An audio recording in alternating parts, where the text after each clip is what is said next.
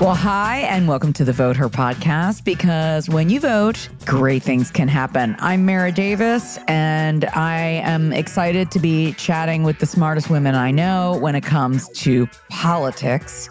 So let's get it started. I'm Jen Jordan, and I am so excited for Thanksgiving.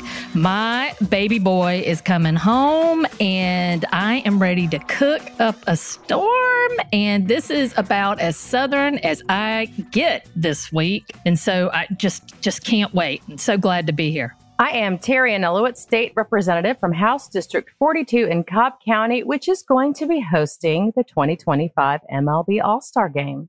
That is an exciting development that happened over the past week, which we're going to talk about later in the show, especially because Terry got a lot of PR out of that, which we were very excited about. Well, thank you. Yes, we were hanging on your every word, Representative. Every Representative, word. We were very excited that you got to weigh in on that. But first, let's weigh in immediately on the passing of Rosalynn Carter, which it was, I don't want to say it was a shock, but it's still sad. Nevertheless, she was an iconic first lady, and her legacy transcends politics. I want you both to weigh in on any experiences that you had with her or the family and your thoughts on all of this. I'll go to you first, Representative. Well, Rosalynn Carter was, of course, a huge supporter of mental health in Georgia. She was with health causes all around the world. She was the first lady of Georgia. But some of my favorite things about her are that we are birthday twins. We were both born on August 18th. So she's a fabulous Leo. She sewed her own wedding dress, a replica of which you can see at the Carter Center. I highly recommend going and visiting the exhibits at the Carter Center about the life of both her and President Carter. She bought her gorgeous embroidered gown for the inaugural gala at a boutique in Americus. I mean, these are all things that I think make her fabulous and lovely.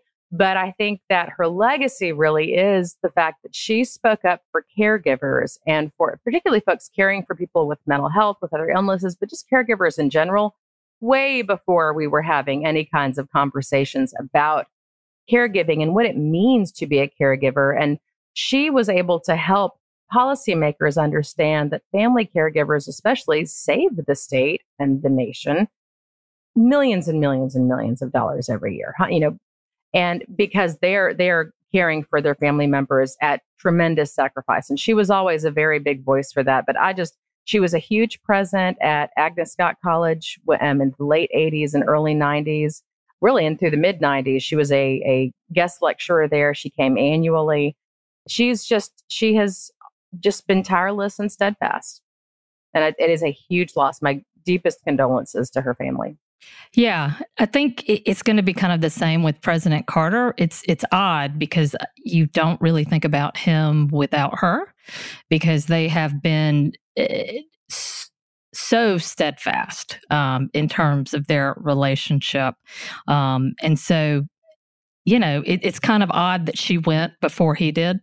And my daughter actually commented on that. But the last time that I saw her was years ago, actually.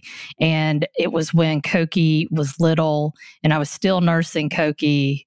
And I had her in one of those kind of, what are those things called? Like a sling. Baby Bjorn. Whatever it was. Yeah, it was more of a, because Koki nursed all the time. Koki nursed for 2 years. It's crazy. I wonder why the child is so confident now. It's because she had every need met when she was a baby. But, tired and looking frazzled all the time. And we were in South Georgia, Lawton and I, for something. And President Carter was there and the First Lady came up to me and she was more interested in Corinna, right? She wanted to see the baby and she held Corinna and was just very loving, and it was just a real interaction. And I think that is kind of who she was. Like, there weren't a lot of things that were put on about her. She really was authentic. And they they really did live their life authentically, which I have to tell you is very, very difficult when you're in politics, right? Even if you come from an authentic place, to rise to the levels of power that they did, to always kind of be grounded. And I think a lot of that came from her faith and her family. And it really is a loss for the Carters. And, we are friends with Jason, of course, and feeling very sad, for all of them. But man, what a legacy, and what an amazing thing for all of us to have kind of been in her light a little bit. So going into Thanksgiving, just thankful, for her life and for everything that she did for so many other people when she really didn't have to, right? Well, I only had one. It wasn't really an interaction, but it was an unusual experience. This was in the 90s, and I was really getting into the Atlanta food scene. And there was an Indian restaurant in Decatur called Madras Savan Baharan. I'm probably pronouncing this wrong, but this was like when people were just starting to like live on the edge as far as like trying different international cuisines. And of course, the great food critic, John Kessler, if you're deep cut Atlanta, you know who John is. And John had written about this. So of course I had to go there and try it. I had no idea what I was ordering, what we were walking into. But we went down, we sat down. It was like an old cafeteria turned into an Indian restaurant. And we were sitting there ordering, and then all of a sudden we see Secret Service circling the restaurant. And this was like, I remember saying to Mike, like, is that what's going on? And it turns out it was her. It was Rosalynn and a guest, and they were there just having dinner.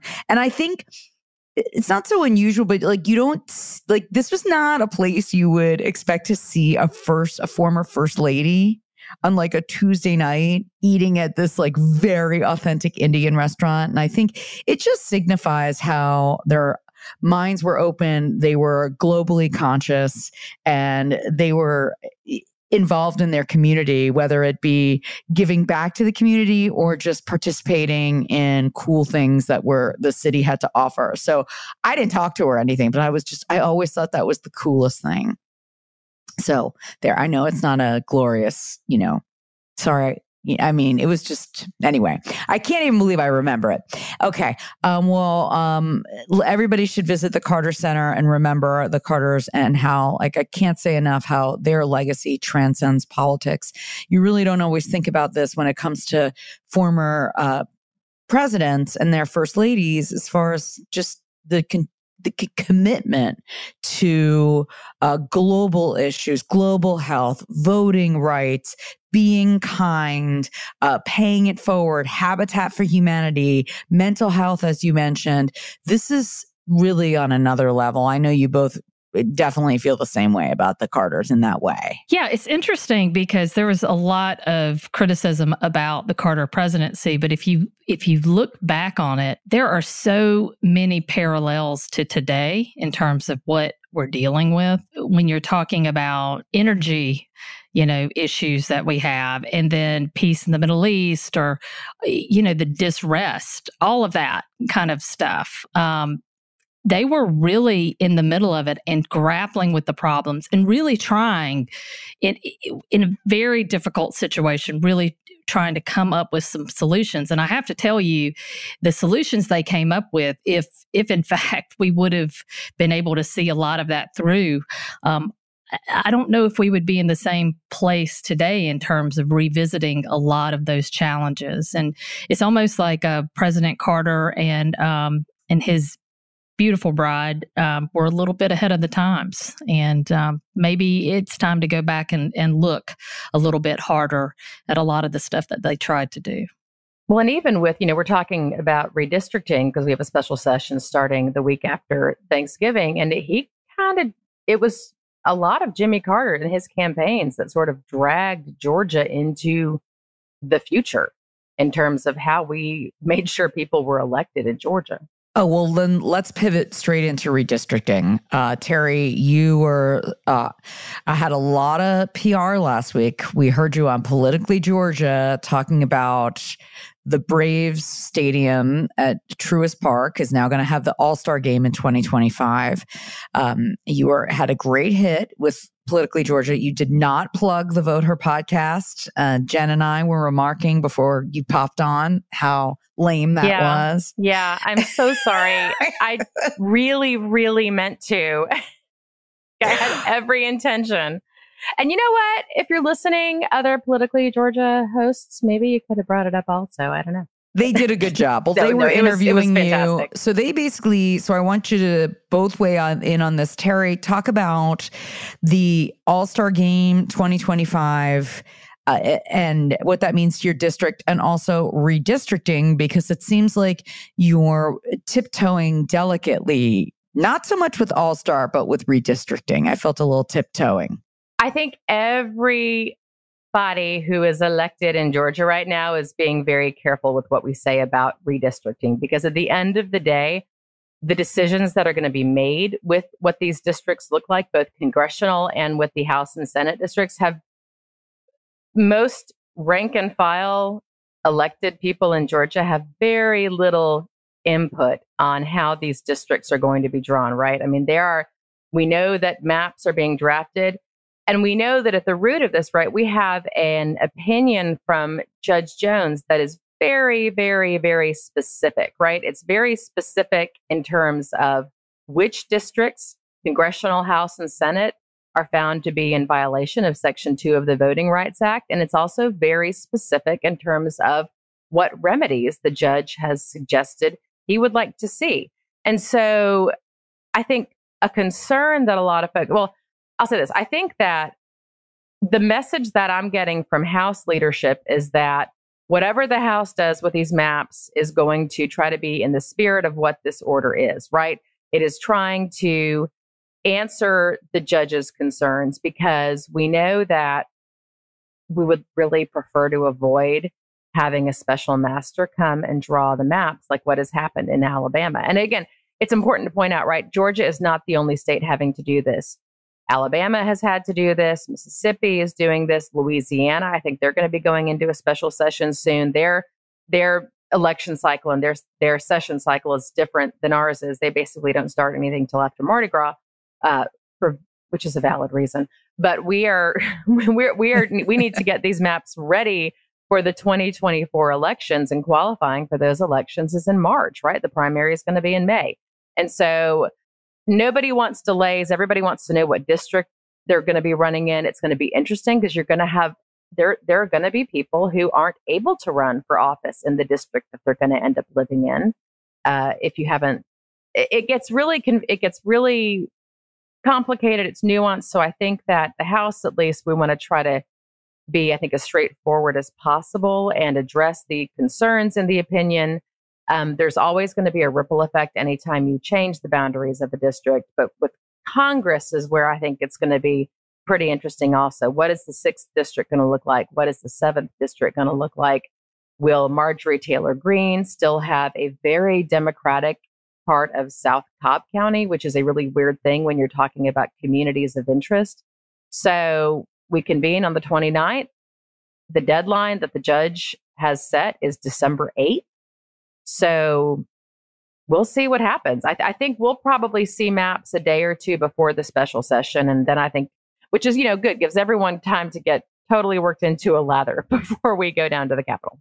Yeah, there are a couple of things, and Terry was tiptoeing around it. But I mean, Judge Jones basically gave the big things that have to happen, right, in terms of trying to remedy basically the unlawful, illegal, unconstitutional map drawing that the Republicans participated in this last time.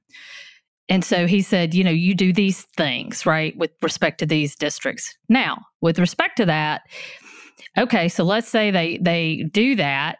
That doesn't prevent them from messing with people. And what do we mean by that? It's like, okay, let's say somebody's really ticked off Speaker Burns. Somebody's really ticked off somebody in the Senate. And so they say, all right, let's say if I were still in the Senate, they would say, Jen Jordan, we're sick and tired of her, and she's mouthy, and we're going to take care of this problem, right? So all they do is they just drop that line a little bit, and then all of a sudden, you're in a different district, and when you're in the different district, you haven't lived in that district for a year. Because that would have been November 5th to November 5th. So by the time these new maps go into place, it's going to be December, right? So they can easily just say, we're going to take care of that Jen Jordan problem, right? And we're just going to draw her out.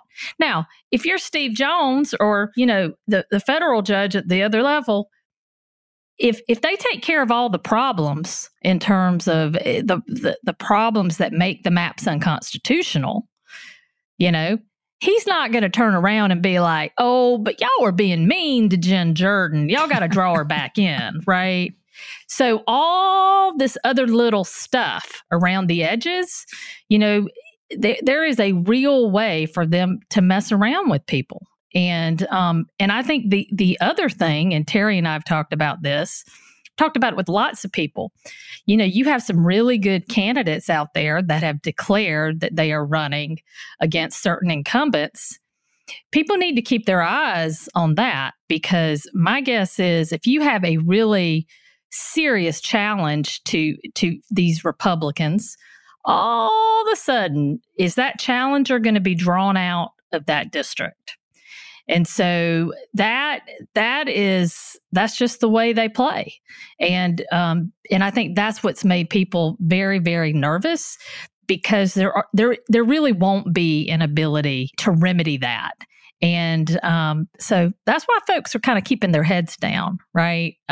Because you don't want to say too much that's going to maybe get the attention of the people in power right now. Well, Terry did a great job of dancing around that too, because they kept saying, well, Democrats are not in power there, and what's going to be happening. But here's what I do know for sure. Terry has all of her outfits laid out for the special session, getting ready to go back. I used to do that for session too. You did? Yeah. I used to take pictures of it because, well, A, you've got to look cute, but B, it is stressful. Like by the time you get into it, you aren't thinking about, all right, let me, what am I going to look like today? You literally just want to be able to put something on and hit the road. Yep. Don't you feel the same way, Terry? 100%. Decision fatigue is a very real thing. And I remember reading years ago about how when you are the president, like, whether you're, both Bushes, Clinton, Obama, like you have to limit the decisions you make that aren't mission critical, because you have to make so many decisions that are. And so it's why Steve Jobs, right? Yes, wore the black turtleneck every day. Yeah, he wore his Miyake turtleneck. No, you have to. So when I am in a brain space to actually think about it, and I'm not being bombarded with decision after decision after decision that is kind of mission critical to whatever the mission happens to be that day, not comparing myself to the president, but you have a lot of things thrown at you. I mean, constantly. And so, no, I think about what I have a note in my phone, basically, where if an outfit combination occurs to me, I write it down. And then when I'm like, okay, what am I going to wear tomorrow? What am I going to wear next week? What meetings? And you're basing it right on what you're going to be doing, where you're going to be, because shoe choice is very important at the Capitol. Really important. We need to talk about this more, because I remember when we talked to Donna Lowry when she did the debate, and I asked her what she was wearing, and she was going into why that was so important. And then Terry, when you went to Taiwan, and I thought to myself, oh my gosh, are you laying out all your outfits for that? Because it's just, I think this is something that women have to think about a lot more than men, because men can wear the same blue suit every single day and nobody knows the difference. We have to really put a lot of effort into our look and your presentation, and that does affect people and affects the way you carry yourself, especially in your decision making, as you both mentioned. Oh yeah, well, and this goes into the entire conversation about women and mental labor and the mental load that we all carry. I mean, chances are everyone speaking on this podcast and a lot of the people listening could probably rattle off what the inventory is of toilet paper in their house, at what point in the week they're going to need to restock on milk and bananas. like all of those other things that we're already thinking about. Like, I think if I could get rid of the mental burden of unnecessary detritus, I feel like I'd be unstoppable. But the reality is, unstoppable. I will never get rid of the mental burden. There's always, I mean, what could we do if we freed up the part of the brain not thinking about, which again is why Steve Jobs wore the same black turtleneck and jeans, right? Because he could free up then that part of his brain. And Ina Garten wears that same denim shirt in every episode. Don't get Ina Garten's name out of your mouth, Mary. Do you know what? We've talked about this. She is the only woman who my husband would leave me for tomorrow. Wow. I watch her every night before I go to bed. She's the best. Okay. If Jeffrey dies, I got to like level up because he's going to be making a move on her. Okay. Let's talk about the All-Star game for a second, because they announced it's coming back in 2025, which honestly, listen, it's great, but JC Bradbury, who's the economist at Kennesaw State University, who's always talking about like how these big events don't really boost the economy. It's all bullshit. It's all press release stuff. I wasn't thrilled when they pulled the All-Star game because I think they unfairly blamed Democrats on it. I have all kinds of conspiracy theories about why that happened and the timing of it all. But people seem to be, Republicans use this as their like badge of honor. Like, you see, we're not going to let the woke people take our baseball away. What do you think of all of this, ladies? So when it first happened, I was the state senator for the area and Terry was the state rep. And we were very clear that we were not in favor of this. And it was interesting because I literally did not know a single, especially elected Democrat, who came out in favor of this happening. Correct. But there wasn't a big conspiracy. Really, if you think about it, the MLB game is, the players are playing kind of because they want to. They don't have to play. And so my guess is that a lot of the players said, we're not going to go and we're not going to play. So I think MLB had no choice but to pull it back that year because, it's not like MLB is some kind of real big progressive woke, kind of institution. It's not. And so I think it really was a matter of a business decision for them, but based more on the fact that they had to make sure that they had the players who would be willing to show up to play. I agree 100%. It was a decision that impacted our community and our district because, the reality is that I do know that hospitality, restaurants, hotels, they were planning their numbers for the year based in part on what was going to be happening with the All-Star game. That's just a fact. But I also know that, I don't know any Democrats in Georgia who were like, yeah, go MLB. No, we were like, please, guys, keep the game. This was they have their employees, right? The MLB has their constituency. They have their players. And you're right. Honestly, when you're an MLB player, when you're playing a game that's not necessary, you're kind of taking a risk. You could throw out your shoulder. You could twist your ankle. You could, tear your ACL.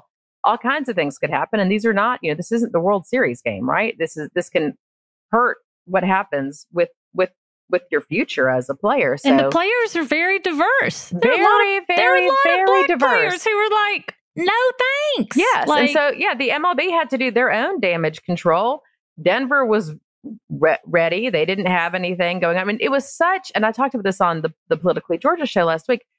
You have to really go back to the context, and everything was so heated. I mean, this was in the immediate wake of Stop the Steal. The whole reason SB 202 existed was because all these Republicans have been talking about how our elections weren't secure, when in fact they were completely secure, as was proven time and time again.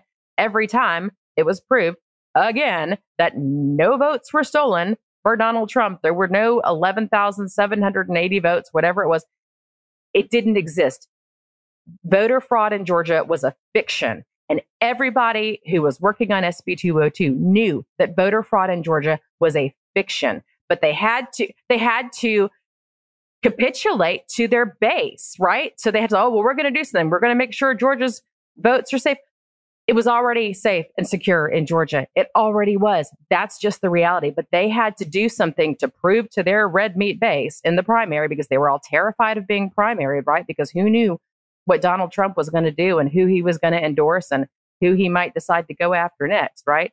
And so they did this bill that didn't do anything to make voting any safer in Georgia because it already was safe. It just made it harder to vote in Georgia.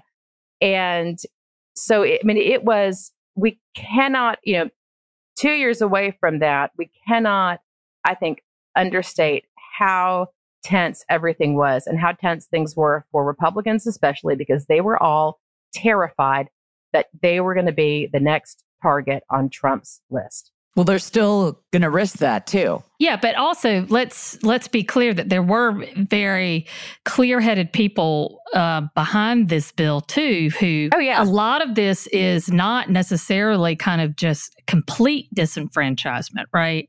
It really is about just taking off enough, just suppressing enough. And when you're talking about numbers that are so close in an election, I mean, just look at the Biden numbers, 12,000 in a statewide. If you do just enough, right, to take out some of these Democratic voters, then you win.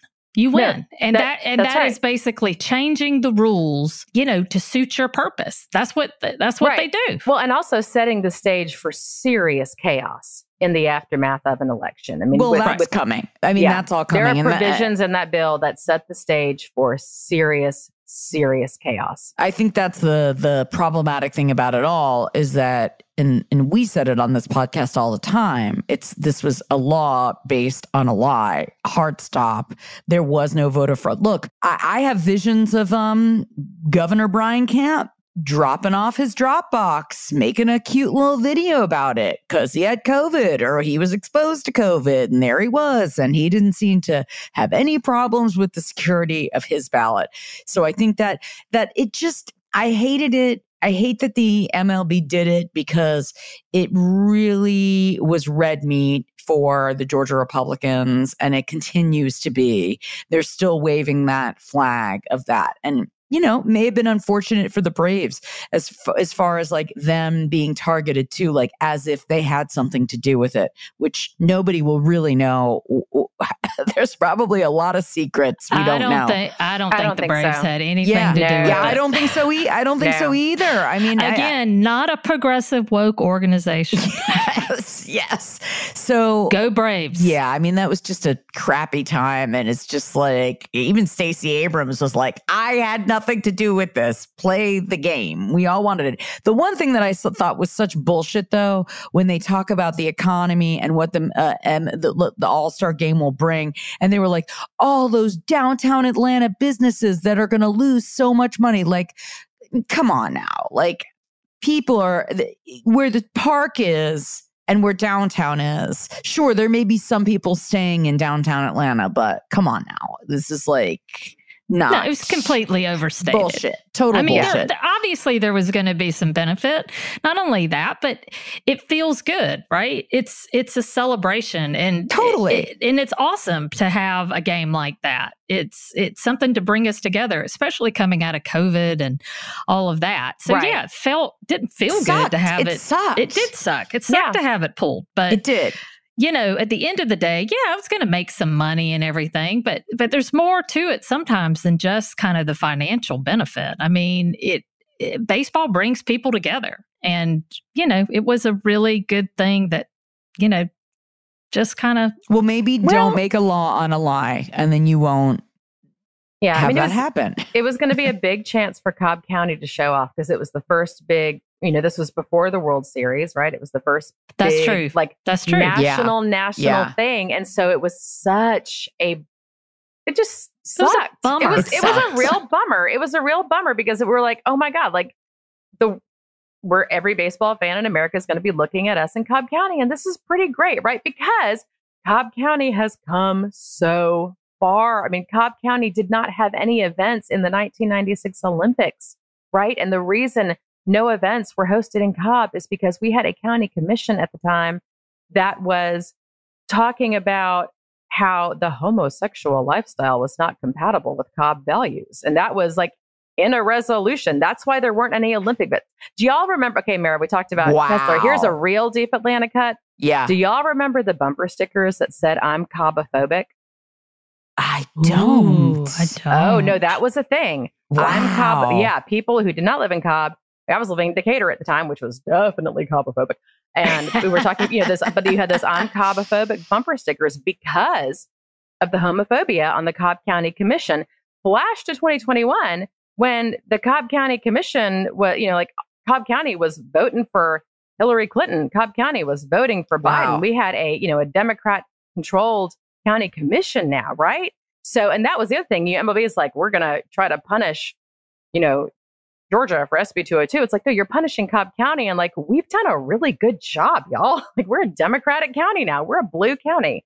So that was also why it was so disappointing. Yeah, I also remember the thing that I associate with Cobb County a lot too is how they wanted to teach creationism in schools, and that was a big, big thing. I remember that. That was in this century, even the evolution is a theory sticker. So yeah, again, that was like that's what Cobb County was. I like to call those pre-gen times. Pre-gen, yeah, that was before we moved to Cobb, and I think that we did it, Jen. We did it. You did it, Jen. You did all it on our own, dear. You did it.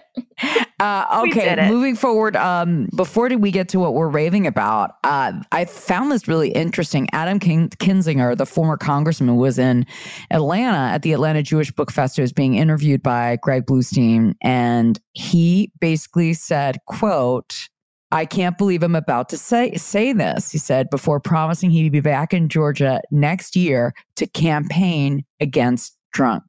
So what do you all think about this? I mean, he's been very vocal about he's just sort of escaping his party, and he's like, do you want to vote for authoritarianism or democracy? Make your choice. That's a pretty big thing. I mean, he's just burning it all down. What do we think? I thought that was, I like him. I've been sort of fascinated with him. I don't agree with all his views, but I really give people like that credit who just don't want their name. I've heard him say in interviews that he doesn't want his son to read about him, or I think it's his son or maybe daughter. I don't know, whatever. He has a little kid talking about the legacy of reading about their dad and, what they did and what kind of patriot they really were. So I found this really, really interesting. I just wanted your take on this. I think he's fascinating. And I think he's somebody with a military background. I think he's smart. I think he's somebody to keep an eye on in terms of the national scene as we go forward.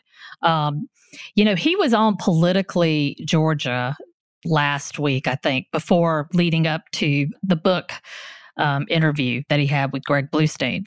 And one of the things that he said that was I just really connected with was this idea that he even indicated he thinks he may have some PTSD coming out of everything that happened. Because think about it, like they were attacked on January 6th. Can you imagine? I remember texting Nikema Williams, and she's like, I'm hiding under, my desk and not knowing what was going on and being cut off from communications and knowing that there were armed people who wanted to kill members of Congress. And the kind of the gaslighting that was going on where, like, the reality is like, people really trying to tear down our democracy in this institution. And if you're somebody who's coming from a military background, especially, my dad was a career Marine, and I know this, like, it is country first, right? Like, you are putting your life on your line for your country, whether you're standing up for Democrats or Republicans or people who don't vote or whatever. It is the United States of America. And so I think this was particularly offensive for him and something he just could not stand by and see happen. And the deal is that, I think he was like the rest of us, that like after January 6th, it was like, okay, this is a cold bath, right? The Republicans can wake up and now we're going to be normal again. And by God, it didn't take more than 2 or 3 weeks for them to get right back locked into step with Trump. And I think for him, that's just, you can't be that way. You can't unsee what you see, what you've seen. And you definitely can't unsee somebody really trying to destroy our country and our government. Well, I keep thinking about like like I have friends who have left the evangelical church. They're still Christians, but they're no longer part of this American evangelical movement. And the term they use to describe what they've sort of experienced, they call it deconstruction. And I think we're going to be seeing more. I don't know what the Republicans are going to be calling themselves who are leaving the Republican Party because of the persistence of the Trump phenomena. But I think we're going to start seeing more and more of them because I think that they realize that it's just not, it's untenable, right? And so I'm not surprised at all that Kinzinger says, I mean, hopefully more of them will start to say, look, this is not okay. We cannot do this. And, the country can survive 4 more years. This is Republicans, right? Saying, we can survive 4 more years of Biden, but we don't know what's going to happen if we have 4 more years of Trump. And I think we'll start hearing more of this again. That's always me being an optimist, right? But I do think that all of us, when we talk to Republicans, right, they're all saying this. They're all saying it can't be Trump. It can't be Trump. They're not saying it out loud yet, but I think they need to. At the same time, though, yeah, we have people in the state of Georgia who are like, well, I'll support, I don't like Trump, but I'll support the nominee. The governor. Yeah. I mean, we've got, that's the thing. It's just like they all know so much, but yet he's leading in the polls and he's the front runner and nobody can catch him. And it is truly bizarre. So I think people like Kinzinger, he's a rarity. There are so few of those people who are brave enough to put themselves out there, which it is just fascinating to me. And it truly is such a cult. These people are in a deep cult. They can't get out of it. And on top of that, aligning to the cult is a proven loser. I mean, it's just election after election, everybody who he anoints, and he will burn you down. It's like, how is he different from Charles Manson? I mean, it's like cult leader. But you also have to see that there are my guess is there are a lot of good, solid, I don't even know what you call it, Republicans. Some would say Reagan. I don't know what they are. Anyway. Reagan Republicans is kind of a Isaacson Republicans. If we want to be more I like that. Oh, I like that. Yeah. That's yes. Yeah, but or Isaacson McCain Republican. was effectively a Democrat. I mean, he would never make it out of a primary, but whatever. Yeah, until he wouldn't make it out of a primary. So it's one of those. They're out there, but a lot of those folks are keeping their heads down, waiting for things to normalize again. I mean, I think Jeff Duncan's kind of like that. He kind of took himself out of electoral politics because whether or not he thought he could win, maybe he thought he couldn't win in Georgia right now. But I don't think he wanted to be put in a situation where he had to make a call, right? Where he had to show fealty to Trump at the same time that he's running when he didn't feel that. So I think people are just kind of waiting. I call it a fever dream for the fever dream to break. But when is it too late, right? It's like, so, Kinzinger may be like planting the seeds as far as like, maybe he's looking at a 28 situation, and maybe that's why he's doing it now, because it's people like us. We're like, oh, you know what? He's that's how McCain was too, remember? Yeah. Oh, yeah. Well, and I think too, a lot of what, the people who are saying, well, I'll support the nominee, versus the people who are saying absolutely not Trump, I think is, who is looking at whatever the next primary might be versus who is in this for the long game. And they're looking at what they might want to run for in 26, 28. Or maybe they're not even thinking about politics at all. They're just like our country. Or our country. Right? Or they're thinking about what is, I'm being cynical, right? But they're thinking about, which boards do I eventually want to get a position on? And would those boards look kindly upon me being like, yay, Trump? Which, when that it comes very cynical, Terry. It's cynical, but it's also like, it is so vile to me that like, after all we know, after everything, anybody who still says they're supporting former President Trump, to me, if you are at this point, I mean, I was like this look in 2020. I mean, I'm sorry, you can like the policies, but this is a fascist dictator. And this is very, very scary shit. And the fact that the polls and people seem to be supporting it and they're just turning a blind eye after they were basically almost murdered by their supporters is absolute crazy town. So tip of the hat. Well, to Kinziger. Yeah. And here's everyone's pro tip for Thanksgiving. If someone you're at Thanksgiving with is like, well, Trump, what I like his policies. Ask them which policies. Drill down, make them get specific. Because chances are they probably can't drill down and get specific. So if you want to be a passive aggressive person, which I may or may not endorse, just be like, which policies? It's a good pro tip. All right, Thanksgiving. That's a good segue. Let's talk about what we're raving about this week. Jen, do you want to go first? Oh my God, I am raving about my menus for this week, which I'm going to show y'all. I have it all written out, all my food for the various days. I've got my lunches, I've got my breakfast, I've got everything because this is where I shine, ladies. So that is what I am raving about. And I would love to feed everybody, but I'm specifically going to feed my family. I love it.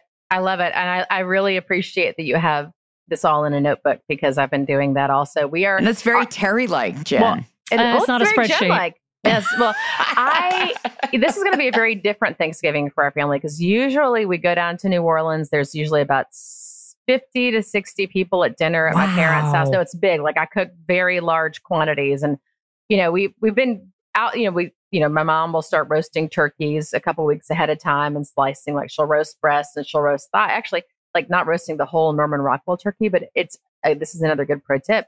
Get your pieces separate, like get your thighs, get your breast. It's a lot easier. You're going to pay a little more than you would for a whole turkey, but you're kind of buying time and not having to hassle with like pulling bags of gizzards out of a turkey carcass.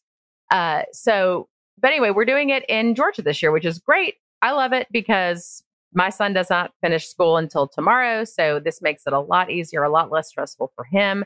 There's a lot to be said. And this is me projecting now. I think it's really important for kids that, especially that first Thanksgiving home, to be able to come home to their room, kind of exhale.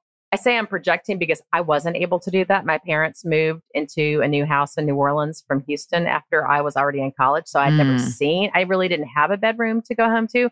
And wow, it still lingers. Like that was still a really big thing. And I'm 47 years old. So I was really glad that my son can come home to his room. And we are going up to my cousin's house. I don't know how many leftovers we're going to have, which is why my husband smoked a turkey breast yesterday and we sliced it and we have it in the freezer ready to go for leftovers. But yeah, I'm making the cornbread dressing, which is kind of my thing because I don't trust anybody else to make it. And it's my number one favorite Thanksgiving food.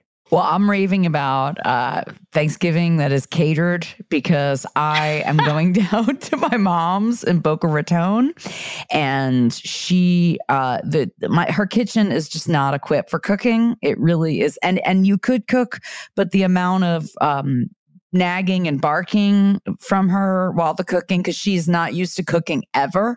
So the tools aren't there. It's an old electric stove. It looks like amazing, but it doesn't do shit. So we have gotten the catered turkey meal. I have to order that. And Mike and I have to order and control that every year. Last year, we actually ordered a thing from Costco. I remember. And it didn't come. It didn't show up. And it was biggest thing. So we ended up, and this is like, I'll die on this hill. The turkey is bullshit.